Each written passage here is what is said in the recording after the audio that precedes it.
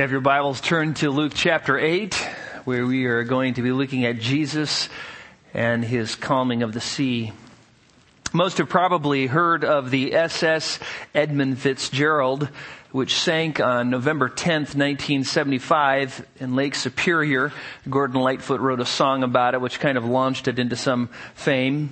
The ship was a huge carrier weighing in at 632 tons empty. Its length was 729 feet long. Now, if you can't get that in your mind, imagine standing at one end of the football field, looking all the way to the next, and then a whole nother football field after that, and then a half a one after that. That is a big boat. That is a big boat. And on November 9th, the Edmund Fitzgerald departed from Superior, Wisconsin, and headed for Detroit, Michigan, and it was loaded down with 26,000 tons of ore and had 29 crew members. No one exactly knows what happened, but another ship, the Arthur M. Anderson, also left shortly thereafter, traveling on a similar route. The winds predicted by the National Weather Service said they would be coming from the northeast, and if that would have been the case, the Fitzgerald would have been fine. But around 2:45 p.m., the wind shifted and started blowing from the northwest and blew hard at a steady 40 to 45 knots. Huge waves began to form in the lake. The Anderson, who was behind the Fitzgerald, said that the waves started getting up to 16 feet when they decided to change course and hug the shore to escape the larger seas. The Fitzgerald, though, being a larger ship, continued on its course. The Anderson and the Fitzgerald maintained radio contact, and the Fitzgerald started to report damage. The rails had been wiped off the deck by huge waves, estimated to be some 50 to 60 feet in height. The vents were also torn from the ship. Later that afternoon, the Fitzgerald made radio contact with another ship, the Avophore, and said that they had a bad list and were taking heavy seas over the deck. Captain McSorley, who had 44 years of experience on Lake Superior, said it was one of the worst seas he had ever been in. The Anderson was able to see the Fitzgerald on radar until about 7:10 p.m. when she disappeared from sight and all 29 crew members were lost. Now, not too many people have the experience of being out at sea in a storm like that. But I can tell you from personal experience, it is scary. It is really scary.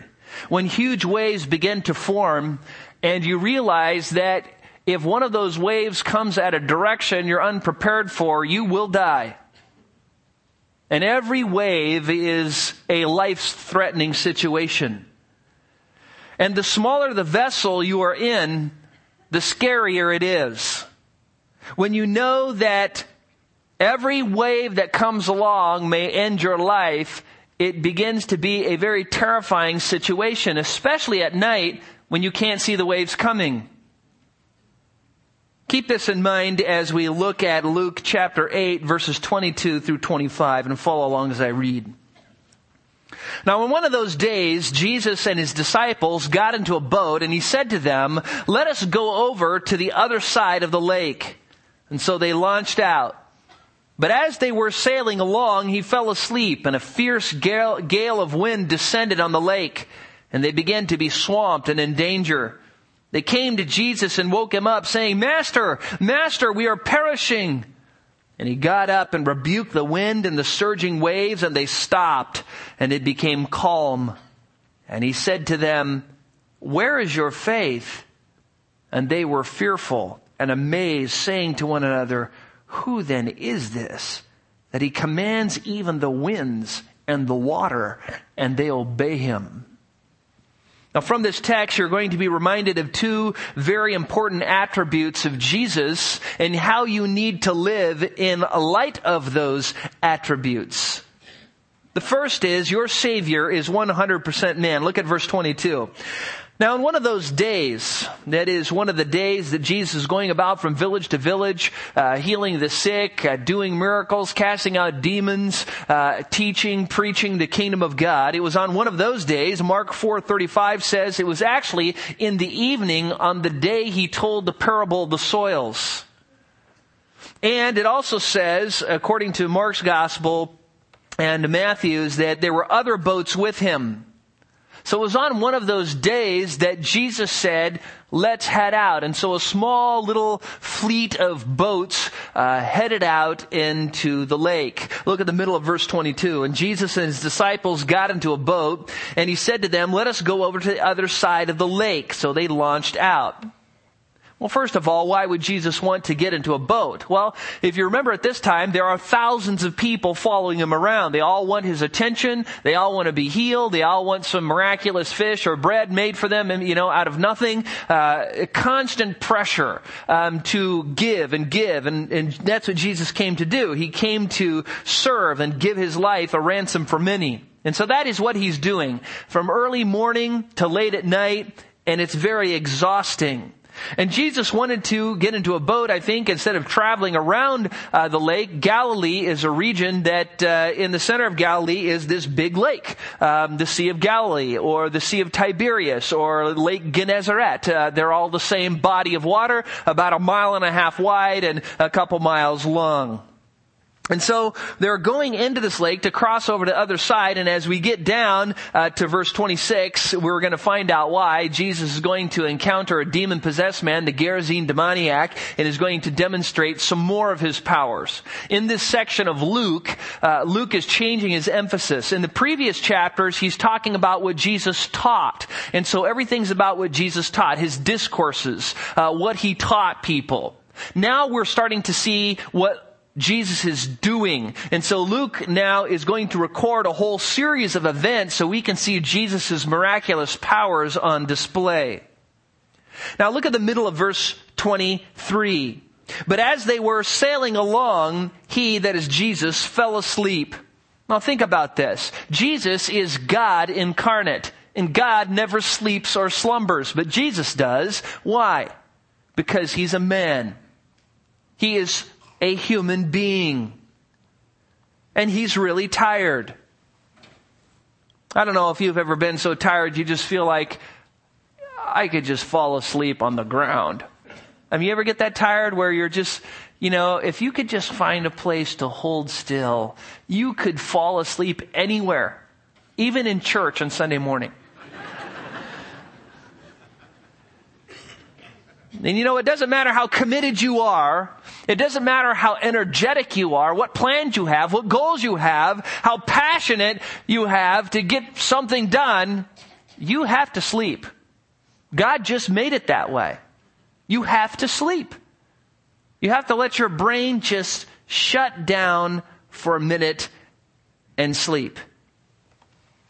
Jesus was continually the center of attention, preaching, teaching, doing miracles, traveling from town to town, getting up early praying, staying up late praying. I mean, he was exhausted. He was tired. He was really tired. Someone did a study that came to the conclusion that 30 minutes of preaching takes about the same amount of energy as 8 hours of mild labor. I don't know how they figured that out or even if it's accurate. I know that after Sunday, after preaching 2 services, I'm kind of like a man from the boneless chicken ranch. I just want to get something to eat and then I collapse. I tell my wife, don't accept any invitations after church because what happens is after I eat, I'm good for nothing but sleeping and I'm trying to stay awake and, I'm doing the Woody Woodpecker thing and you're tired. And imagine what it must have been like for Jesus. He's doing this day after day after day, all day long. He's exhausted. He's wasted. And he gets into this boat and have you ever been tired like that? That's what happened with Jesus. Because he was a man. He was fully human. He needed some sleep. And through the years, the deity of Christ has been emphasized many, many times over because it's been under constant attack. There's always been a threat that false teachers are trying to overthrow that Jesus was just a man. And so there's a lot of emphasis placed on his deity, but not a lot placed on his humanity. But we need to stop and realize that Jesus was just as much man as he was God. Let me just survey a few texts to remind you of this important fact. In Galatians chapter 4:4, when Paul says, when the fullness of time came, God sent forth His Son, born of a woman, born under the law. Jesus was born of a woman, just like you. In Luke chapter 2 verse 40, Luke writes, and the child continued to grow and become strong, increasing in wisdom, and the grace of God was upon him. Then in verse 52, Luke writes, and Jesus kept increasing in wisdom and stature and in favor with God and men. Jesus grew physically. Jesus grew mentally. Jesus grew just like you do. In Matthew 21:18, it says, now in the morning when He returned to the city, He became hungry. Jesus got hungry, just like you get hungry. In Mark 13:32, it says, but of that day or hour no one knows, not even the angels in heaven, nor the Son of Man, but the Father alone. When Jesus was incarnate, when He was in the flesh, when He was a human here on earth, He didn't know things. Though He was God and He knew all things, He didn't know things when He was here on earth. He was limited. In John chapter 4, verses 6 and 7, Jesus, therefore, being wearied from His journey, was sitting thus by the well, and then He asked the Samaritan woman to give Him a drink. Jesus was wearied. Jesus was thirsty. Why? Because He's a man. He's human. In Hebrews 2:18 it says, for since He Himself was tempted in that which He suffered, He's able to come to the aid of those who are tempted. Jesus was tempted, just like you are tempted. In Hebrews 5:8 it says, although He was a son, He learned obedience from the things He suffered. That is an amazing text. Jesus learned obedience. It's not that He was a sinner and had to learn not to sin, but He grew in His level of dependence and trust on God. He continued to grow in obedience, and He did it through suffering.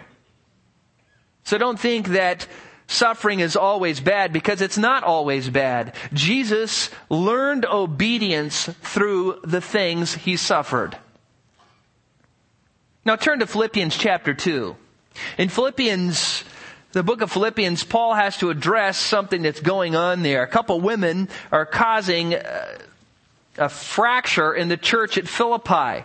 And Paul writes the book of Philippians to remind them of the joy they're to have in Christ, but also to try and keep the church from splitting. These two women had obviously been very influential in the church, and they had drawn up sides, and people were starting to divide, one with this person, one with that person. And so Paul writes these words to tell them the kind of attitude they need to have as believers in order to maintain unity. And he says this, starting in verse 5 of Philippians chapter 2. Have this attitude in yourselves, which was also in Christ Jesus, who, although He existed in the form of God, did not regard equality with God a thing to be grasped, but emptied Himself, taking the form of a bondservant, and being made in the likeness of men. And being found in the appearance as a man, He humbled Himself by becoming obedient to the point of death, even death on the cross. Now, when you survey all of these texts, what do they teach us? They teach us that Jesus was a man. He was a man.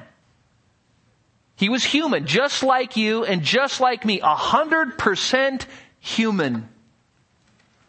Jesus was born, grew up physically, mentally, spiritually, became hungry and tired.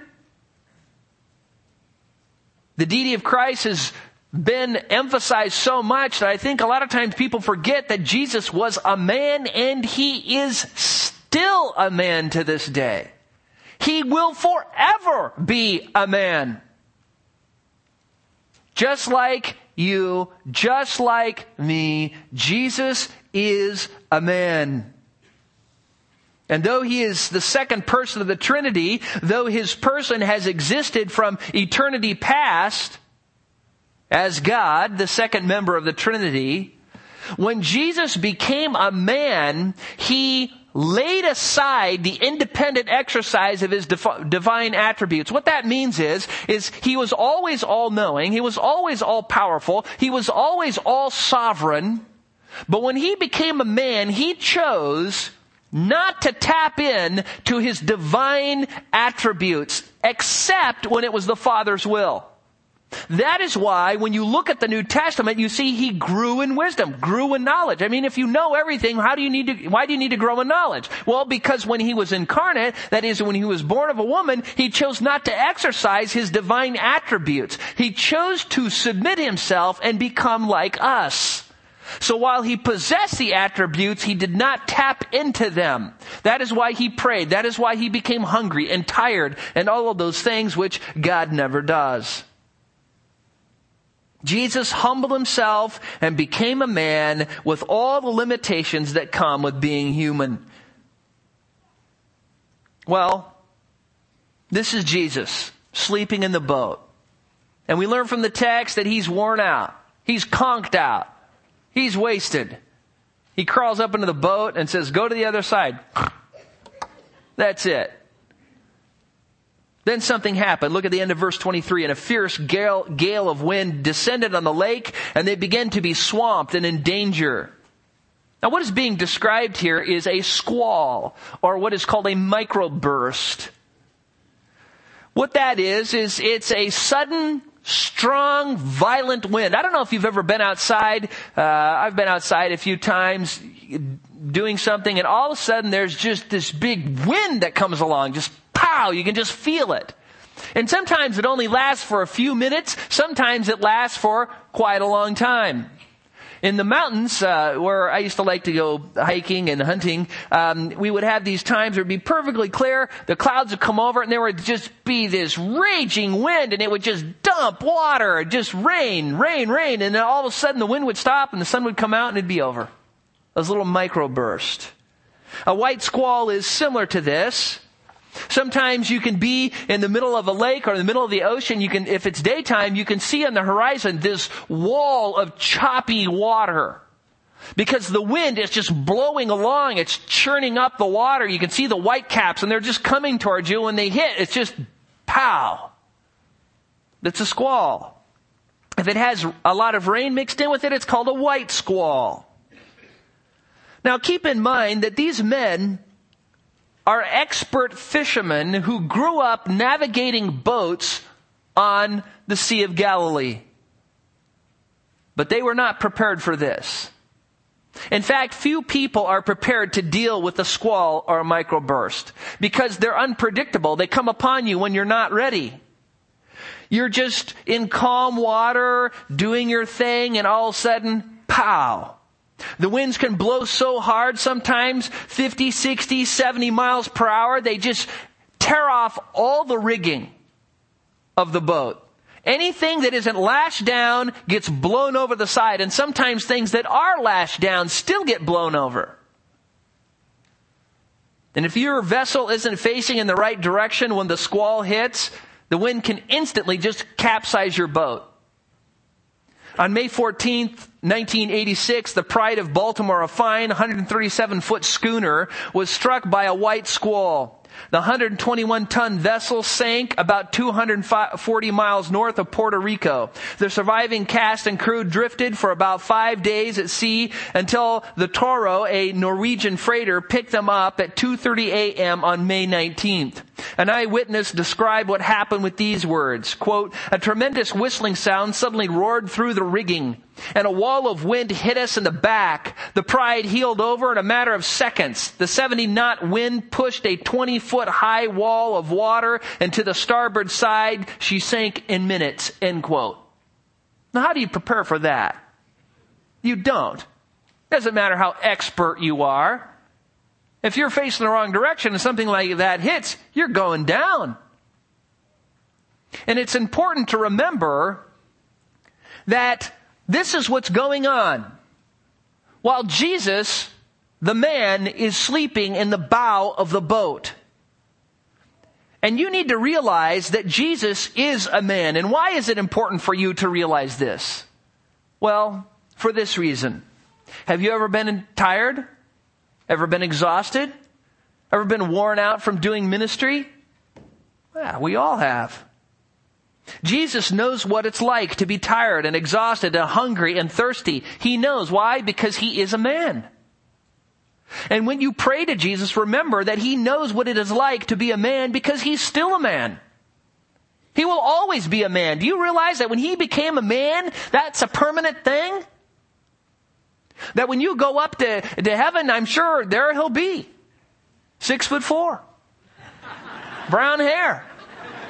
Perfect. He will always be a man. And he'll never stop being a man. He'll be the man, Christ Jesus, on the throne. And you'll be able to talk to him. He's not going to be some big inflated person. He's going to be a man. Glorified, but a man. And when you die or you're raptured, you're going to be just like Jesus is now. You're going to be a glorified man as Jesus is right now a glorified man. And this is a comfort. This is a comfort when you're tired, when you're hungry, when you're thirsty, when you're experiencing trials and you want to pray and you want to talk to Jesus. You know he knows what it's like to be a man. He too lived in a sin-cursed world among sin-cursed men, was born of a woman, and died a very gruesome death on the cross. He knows what it's like. Some of the most encouraging words in the New Testament are based on Jesus' humanity. Hebrews 4:15 and 16 says this, "For we do not have a high priest who cannot sympathize with our weaknesses, but one who is tempted in all things as we are, yet without sin. Therefore, let us draw near with confidence to the throne of grace so that we may receive mercy and find grace to help in a time of need." Do you see why you can boldly approach the throne of grace? Why God commands you to do that? The whole foundation of you being able to approach God's throne to find mercy and grace in a time of need is because on that throne is the man, Christ Jesus, who knows what it's like, and he can sympathize with your weakness. But there is another application of knowing Jesus' humanity, and that is the forgiveness of sins. You know, in order for Jesus to forgive us of our sins, to make atonement for our sins, he needed to be 100% man. You know, if Jesus was 99.999% human, he couldn't be our Savior. He has to be perfectly human or he can't be a substitute. If you're going to redeem a human sinner, you have to find a man who is perfectly holy, perfectly human, and who actually wants to die a substitutionary death and pay the penalty of the sinner. I'm telling you, that's hard to find. But that is who Jesus is. Jesus is the perfect God-man. And do you know why he did this? Do you know why he became a man? And you know how he was born of a woman and lived in the sin-cursed world and died on the cross? Because he loves you. He loves you. Even though you're a rebel, he loves you. Even though you're a sinner, he loves you. And this is why rejecting Christ is eternally damning. You're not sent to hell because you've committed all the sins that everybody always commits. Every saint in heaven, every holy one, every redeemed person in heaven committed all those same sins to one degree or another. Now, the reason you go to hell is because you reject Jesus' love for you. You will not have the free gift of eternal life. You will not turn from your sins. You will not have forgiveness. You will not have atonement. You will not have this man reigning over you. And so because you don't want to change, you don't want to be like Christ, you don't want to worship him, you don't want to serve him, because of that, you reject his love and the free gift of eternal life. You refuse to take it. What religion, what pagan God is willing to save unworthy rebels by grace, undeserved, unearned favor? To completely forgive them and change them by grace. There is only one God, and that is the God of the Bible. And that is why rejecting his love is the sin that nails the lid on your eternal doom. Secondly, not only need to realize that Jesus is a human, you also need to realize your Savior is 100% God. Look at verse 24 They came to Jesus, this is during the storm, and woke him up. Now just stop there for a moment. It's amazing that Jesus never woke up in the storm. Now I can relate to this too. One time we fished all day long when I was fishing, and there was 2 of us on the boat. We fished all day long, and then we got in some rough seas. We wanted to run all night. We stayed up all night doing engine maintenance. We fished all day again, and then that night we were going to run some more. And so we each had 3 hours that we could spend sleeping. So I just got up into the bow of the boat and I was out. I mean, I didn't have to think about falling asleep. I just laid down. That was it. And then when the captain woke me up about 3 hours later, about 3 a.m, he said, "Hey, you're bleeding." And I looked, and my knee was resting against the bulkhead, and the storm was so rough that it just rubbed a hole in my knee. And I said, "Yeah, I was tired." So Jesus is tired. I mean, he's wasted. He's sleeping in the boat. Now, if you look at the text here, look at the middle of verse 24, and let's see what they said. They come to wake Jesus up, and they say this, Master, we're perishing! Now, you don't think they said it that way? I know they said it that way. They didn't come to him, excuse me, Master, we're dying at this time. They never spoke to Jesus like they spoke to him here. This is the only time in the Gospels they ever spoke to him this way. And when you look at Mark says, they said, "Do you not care that we are perishing?" Matthew says, they said, "Save us, Lord, we are perishing." When you put these together, they said, Master, do you not care? We're perishing. And the word perishing is the word apolou. It's the word used to describe people who are lost in hell forever, who are utterly destroyed. They said, Master, don't you care? We are going to die right now. That's what they're saying. Now, what are the disciples to do? They were the expert fishermen. They were the expert navigators. And here we have the conked out carpenter in the front. But they come to him. They see the waves. They're out in the middle of the lake at night. We know that because they left at evening. Feeling the wind, the waves. They know from personal experience, this is the worst storm we've ever been in. We are going down. We're going to die. And we want to make sure we wake up Jesus so he knows. So they went to Jesus. And you know what? As we go on, we're going to find out they didn't have everything right here. They weren't placing their faith in Christ. But you know what? At least they went to Jesus. At least they went to Jesus. Which is a lot more than I can say for a lot of people who say they know Christ, who say they believe in Christ. We need to learn from their example. You know, does Jesus want you to rely on him only when you have a problem? Does Jesus want you to rely on him only when you need something from him, like a new car?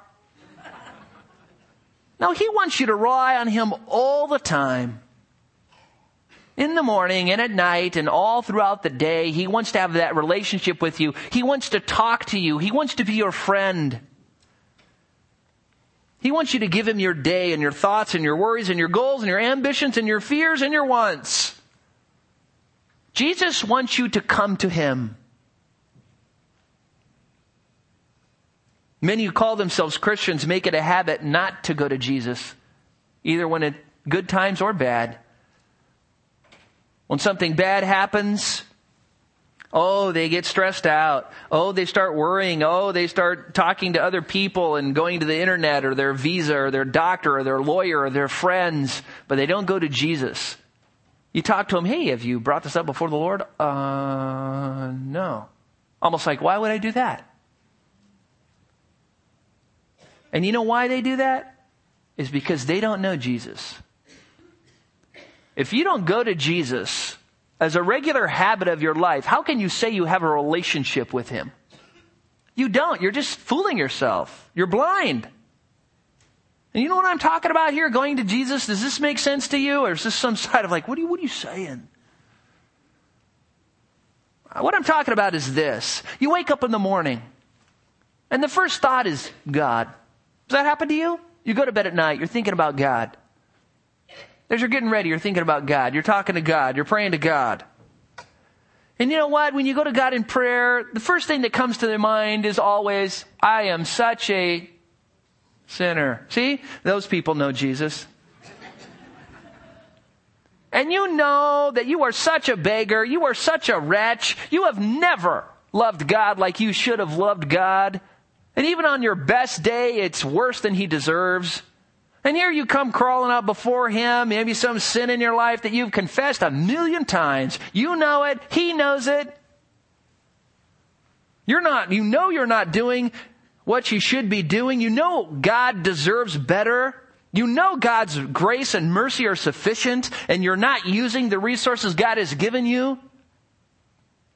And yet you come because you know that His Word has told you that when you confess your sins, He is faithful and just to forgive you your sins and to cleanse you from all unrighteousness. You know His steadfast love indeed never ceases and His mercy never comes to an end. You know that there is no condemnation for those who are in Christ Jesus, that He loves you with a love incorruptible, and when you are faithless, He remains faithful and He cannot deny Himself. So you come. You boldly approach the throne of grace to find help in a time of need, and He always helps you. Because He is the Almighty God. And He has all the resources that you could possibly imagine. Unlimited resources, perfect wisdom, absolute sovereignty. You know what I'm talking about? If you don't, if all of this just sounds foreign to you, you need to come to Jesus for the first time. Not come to the knowledge of Jesus, but come to Jesus as your Savior.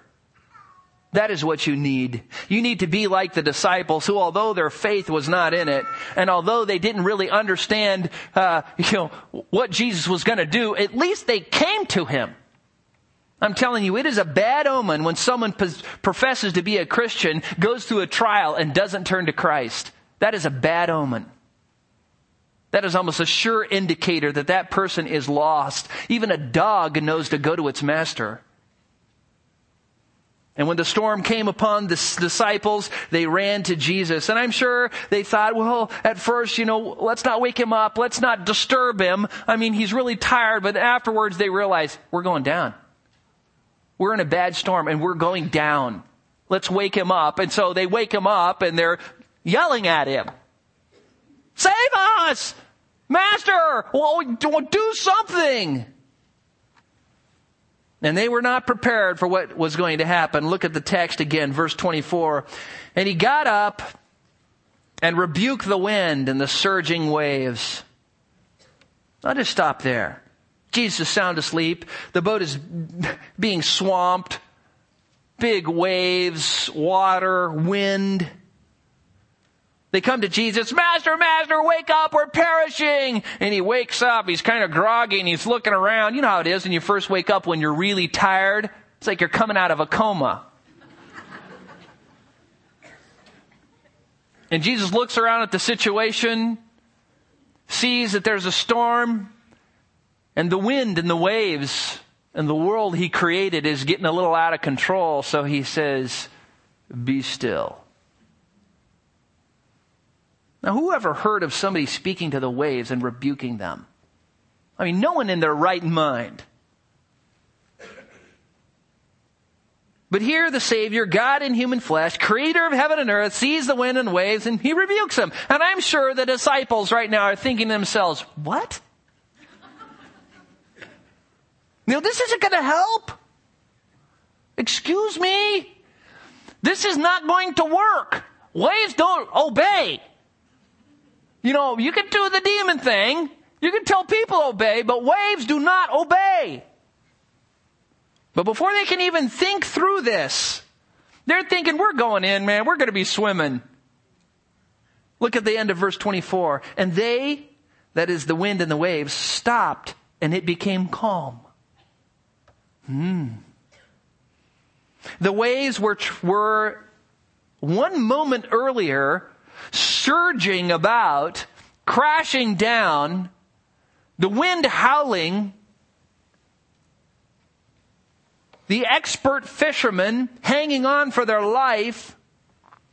All of a sudden, all that wind just comes to an abrupt halt, and the waves don't even continue to subside. They just flat, quiet, calm.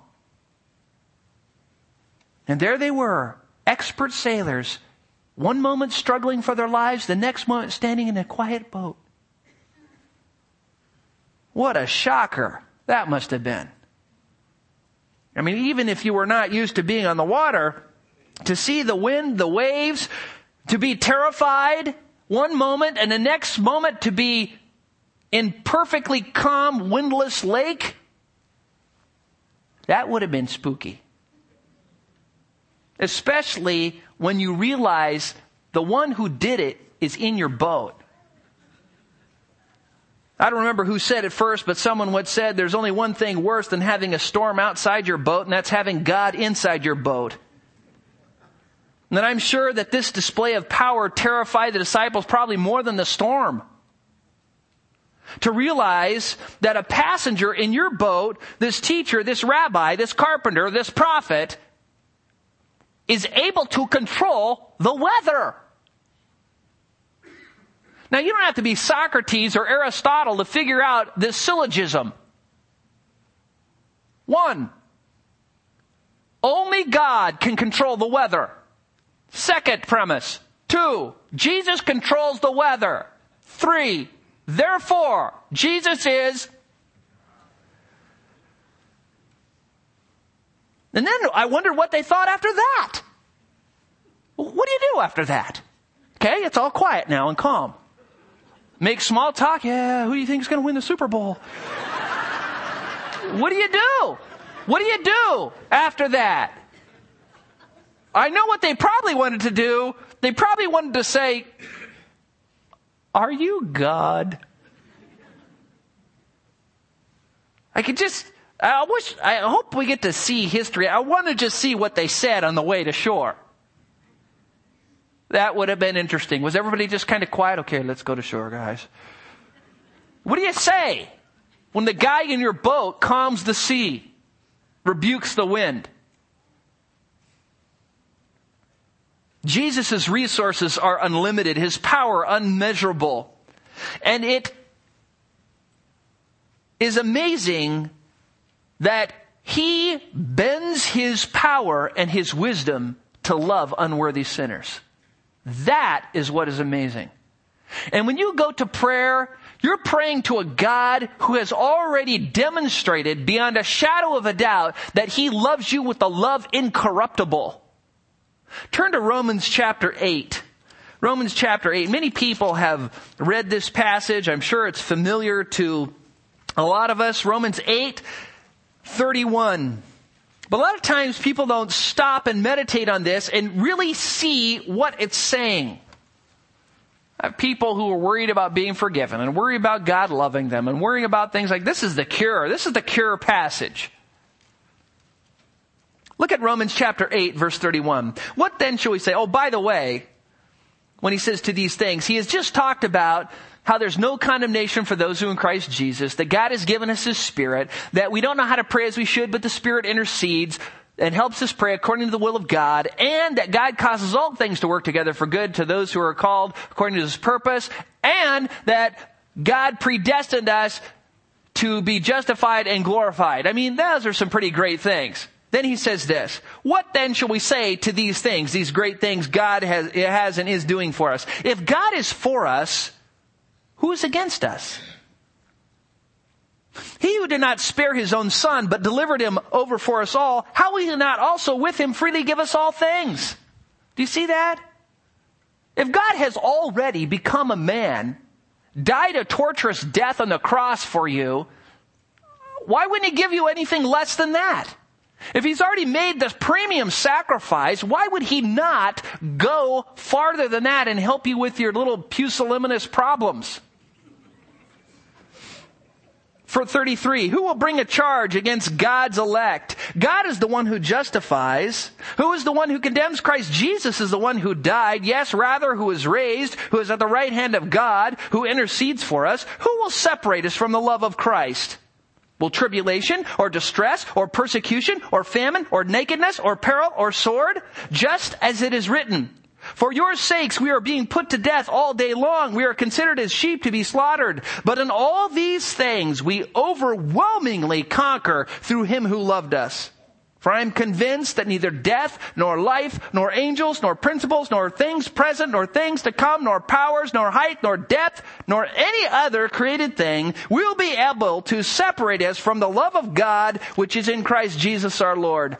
That who was in the boat with the disciples, and that is the person that we worship, that is the person you pray to, who will never leave you or forsake you. It is that God that we serve and we worship, and who loves us and has demonstrated his love for us by dying on the cross for you, by becoming a man permanently from that point on to all eternity. So Jesus is a man, but Jesus is also a God. And third, what do you need to do about that? You need to have faith in your Savior, who is both God and man. Look at verse 25. And he said to them, where is your faith? I mean, they came to him all frantic, all scared, rebuking him, a great wake-up call. Master, Master, don't you care? We're perishing. And Jesus says, where is your faith? And what do you think Jesus is saying here? Where is your faith? In your navigational skills? Your expertise as sailors? No. Today people like to talk about faith as if a faith is, something good in and of itself. It's not. Faith in faith is nothing. You just need to have faith. Whenever I hear anybody say that, I always ask this question, in what? Is faith in a snail good? Twinkies? What? No, faith in Jesus Christ is good. Faith in anything else is not good. The object of faith must have power to help you. Otherwise, it's futile to put your faith in it. And so when he says, where is your faith? We know the answer. He's talking about, where is your faith in me? Which tells us they weren't believing in him. Though they came to him and said, save us, they're probably thinking to themselves, but we know you can't. But we're waking you up, kind of giving you a, wake up before death call. And you know what? They had experienced plenty of things. They had enough proof. They had seen him do miracles. He wasn't just a good man. He wasn't just a prophet. He wasn't just God with a little G. They saw him raise the dead, heal the blind. They saw him heal all manner of disease and sickness, predict the future, know things that were unknowable. They knew the prophecies. But they just wouldn't believe. I mean, they couldn't even come to the conclusion that Nicodemus came to. When he came to Jesus in John 2, or chapter 3, verse 2, he comes to Jesus at night and says, Rabbi, we, that is the Pharisees, know that you have come from God. For no man can do the things that you do unless God is with him. They all knew. Now listen, this guy came down, was in heaven with the Father, and came down. Everybody knows that. But here his disciples, they've seen all these miracles, and they just can't bring themselves to believe it. And there's an important point here that I just want to stress and needs to be stressed over and over again. Miracles, experience, signs, and wonders do not save people. They may create belief in Jesus that he did something. They may create belief that God has done a miracle. They may point to the messenger, or if Jesus did it, to the Messiah himself, but they don't impart saving faith. In John chapter 12, verse 37, it says, "But though he had performed many signs before them, yet they were not believing him." Sure, the multitude watched. Yes, they believed he could do miracles. Why would they follow him around the country if they thought he couldn't do the miracles? Of course he could do the miracles. They believed that. They may have believed he was a prophet. They may even believed he was the Messiah, but it didn't save them.